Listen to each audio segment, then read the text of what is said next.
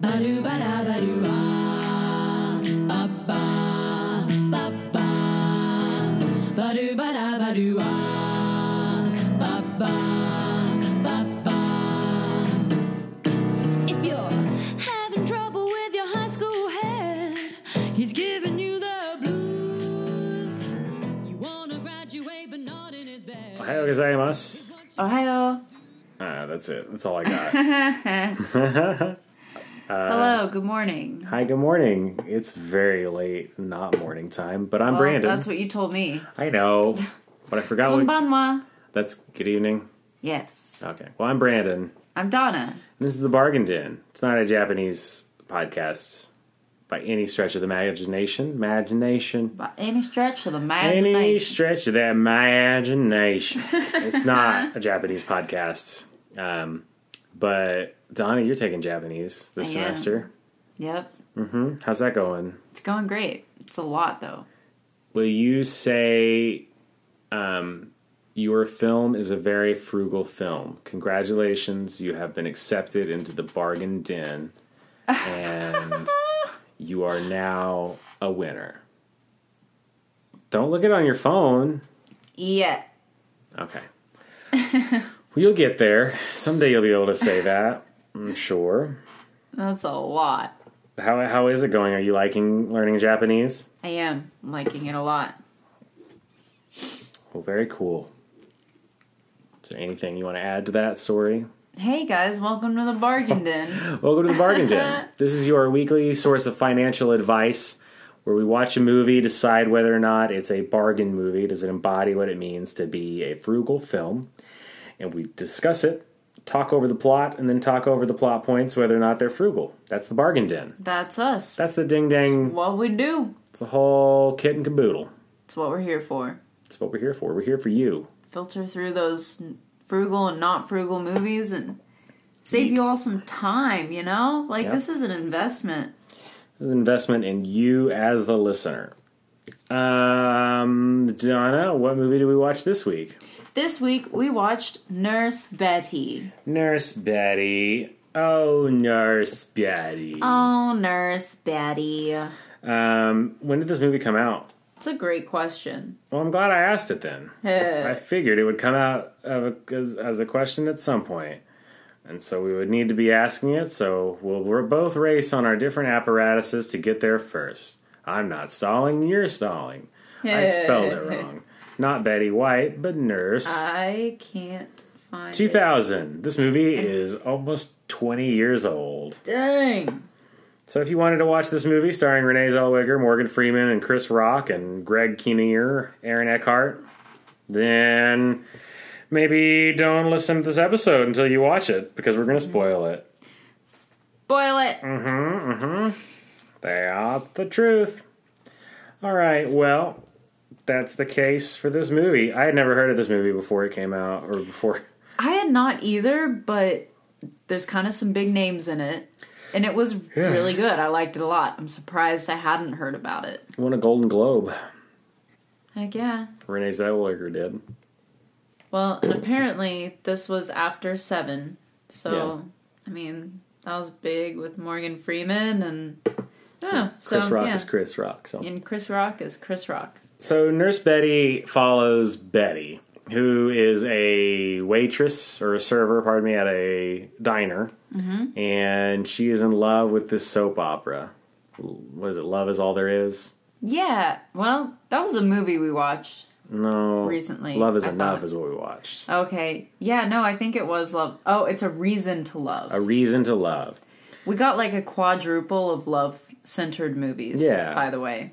So that's what she loves watching, and she's in love with the main doctor, and who's played by Greg Kinnear. Dr. Ravel. Dr. Ravel. And she's in love with him. But she's also kind of trying to go to nursing school because of the thing. She's in love with a soap star. But she's married to a jerk who played by Two-Face, Aaron Eckhart. Harvey Dent. Yeah, he was cheating on her, and he's just a piece of garbage. He's a used car salesman. Yeah. But he also maybe dabbles in drugs. I don't know. He's a dick. Yeah, he's a jerk, and he's got a lot of stuff going on. Well, eventually it catches up with him, and 2 hitmen find him, and they try to get the money back from him. Chris Rock is a younger, newer hitman, and Morgan Freeman's the older, about to retire hitman. Yeah, good dynamic right there already.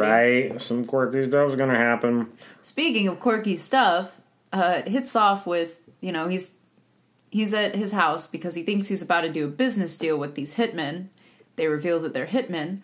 All the while, Betty's in the other room watching her soap. Mm-hmm. She's not paying attention. Mm-hmm. And they scalp her husband. Yep, it was very violent. And kill him. Very quick, very violent, very surprising for this movie. And then, they shoot him. Basically, Chris Rock scalps him because Morgan Freeman was threatening to scalp him, but they were just threatening him to try to find out where the money is. Yeah, that whole about to retire versus new blood dynamic. Yeah. Right there.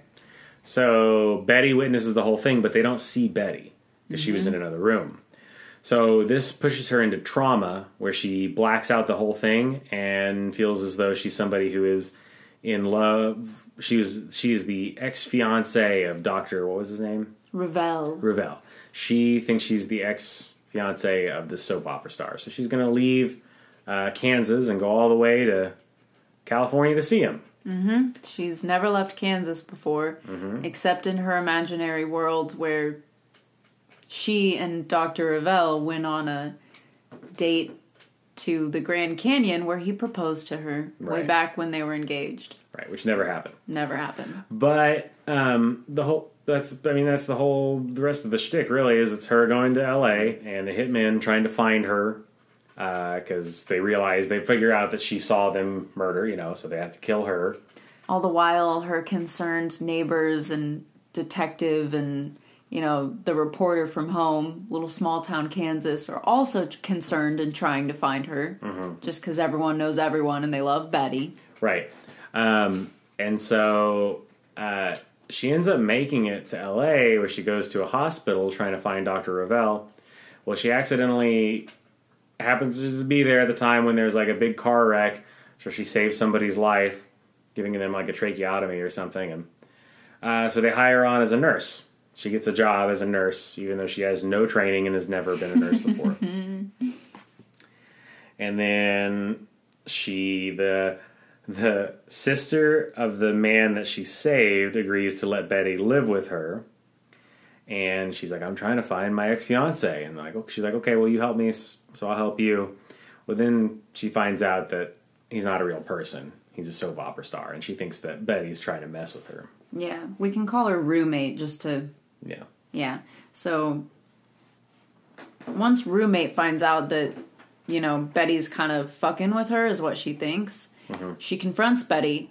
And after this confrontation, she kind of maybe thinks that, oh my God, maybe this lady's just crazy because she seems to really believe it. No, she thinks she's messing with her the whole time. The roommate. Okay, yeah. No, she doesn't think that there's anything wrong with Betty. She thinks that Betty's messing with her.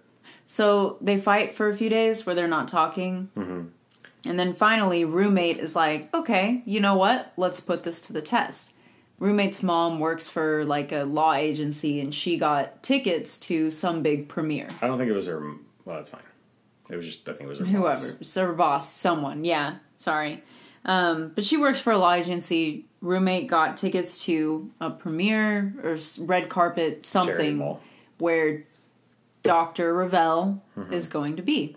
So she's like, hey, roommate, we're going to meet that guy that you claim you actually know and were engaged to. Well, she just tells her, hey, let's go to this event. And she knows he'll be there. Then so he's there. And then... So roommate thinks she's setting Betty up to be caught in the lie. Mm-hmm. Betty doesn't know any better because she's in psychic trauma. Yeah. And when Betty sees Dr. Ravel, she just approaches him as if he's her ex-fiancé and she's come to realize she wants him back. Yep. And Dr. Ravel thinks she's just a big fan of the show. Super deep character acting. Right. And then plays along with it for a while. And then he gets like really engrossed with her and ends up spending the evening with her and taking her back to her house. The whole time being like, okay, I get it, you're deep in character and stuff, but just be real with me. And the whole time she's just staying in character. So he eventually agrees to give her a role on the show, thinking that's what she really wants, because he gets a good energy from her because she's not acting, she's being sincere. And they... he puts his neck out to get her on the show. And then when she gets on the show, she's not expecting that, and that's not what she wanted. And of course, in her head, it was never a show, it was reality. So she's completely confused, drops the ball, it doesn't go well, and the guy that plays Dr. Ravel flips his shit because she made him look bad after he stuck his neck out and was directing for once rather than acting in it, and like it just kind of lost his shit on Betty. Yeah, which this causes Betty to lose her trauma, I guess. She like snaps back into reality and is like, well, you're not Dr. Ravel, you're Greg whatever who plays him. Yeah. And he's like, no, you've been calling me Dr. Ravel this whole time. She leaves and the actor looks really terrible. And goes back to her roommate and is going to move back to Kansas. And then the two hitmen show up. They finally caught up with her. So they come in and, tie up Betty and her roommate. And Betty's going to be Morgan Freeman, the hitman's last kill. Yeah, so he becomes, like, fixated with her. Like, basically, like, in love with Betty. And it's really funny to watch Morgan Freeman play this character who's kind of a dunce, because he's just like, no. Blinded by love. Yeah, he's like, Betty wouldn't have moved out here for an actor. She must be doing something. But she did. Then, right before they kill Betty and the roommate, there's a knock at the door, and it's the two people from the hometown, the sheriff and the reporter. They had just so happened to show up right on time. There's kind of a shootout. Everything kind of collapses. Chris Rock is killed, and that's when we find out that Chris Rock is actually Morgan Freeman's son. Dun, dun, dun. Dun, dun, dun. And then Morgan Freeman leaves and gets shot by the police. Yeah, there's something like Morgan Freeman ends up deciding Betty's too good of a person to kill. He knows when he's lost, but he's going to go out on his own terms. So he goes to the police. Yeah. In a shootout. But they don't show that. Yeah. Betty moves back to Kansas, and the producer of the soap opera, the whole story is leaked. Everything happens. Like, it's found out what the whole thing was to the news. And so the producer now wants Betty to be on the soap opera, because it's perfect and great big publicity. And the actor's like, no, she's an idiot. And then they're like, well, too bad. So she gets to be on the soap opera. Yeah, and now all of her friends and coworkers at the diner in little town Kansas get to watch her play in her favorite soap. Yep. And that was Nurse Betty. That was Nurse Betty. And so now it's time for the clearance aisle. And I hope that there's a bathroom in the clearance aisle, because I need to leave right now. And we're back. Hello. Hi. They didn't have bathrooms in the clearance aisle, but they were at the back of the store. What? Bathrooms. They were at the back of the store. I thought you said they didn't have them. In the clearance aisle. In the clearance aisle. Yes. Okay. That makes sense. I usually don't see a bathroom inside the clearance aisle. Most of the bathrooms in the aisles are actually, they don't want you to use those because they're not installed. Although, at our local Ross, you do have to go through the clearance aisle to get to the bathroom. That's I think, the case for most Rosses. But is it the case for Nurse Betty? Is Nurse Betty a frugal movie? Well, to start out with, sorry. I thought I had something real quick to start with. I don't. Did you do the Brandon thing where you start talking and assume that the words will find you? Yes, I did do exactly that. The words did not find me this time. What a shame. Okay, well, frugal, Nurse Betty became a nurse simply by her will to do it. And sheer dumb luck. Yep, didn't waste all that money on nursing school. Frugal. Not frugal. Had to travel halfway across the country to do that. Okay. Frugal, she traveled in a car, and not just a car, but one that came from her husband's dealership, so she's not paying for it. Basically free. Yeah. Not frugal. They busted open that fish tank in the big fight at the end. Ooh, yeah. You're not getting your deposit back on that apartment. Mm-hmm. Oh, sorry, that's, roommate. yeah, water damage, the fish tank itself, the fish. Right. It's a lot of destruction. Sabina. Not frugal. Poor Morgan Freeman never got to retire. Yeah. Rough. You work all that time, you save all that money, then you get caught by the cops. Bummer. Mm-mm. And you lose or your son. Shot. And yeah, no. Not frugal. Frugal, she did get another job as an actress on a very popular daytime soap opera. Mm-hmm. It's true. By just existing and being Renee. You know, apparently there's a lot that a good attitude and enough belief will get you. It's very true.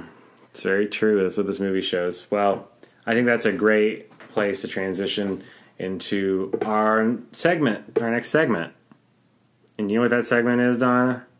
Thrifty Trivia. No. No? No. What's our next segment? What? It is Thrifty Trivia. Oh. I thought you'd sing the second part of it.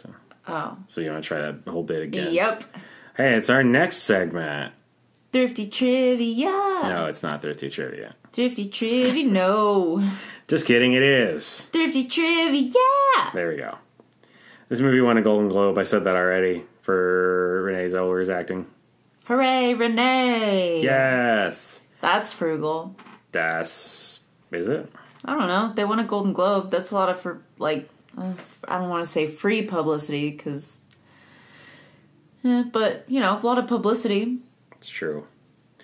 Production designer Charles William Breen used The Wizard of Oz as inspiration for the look of the film.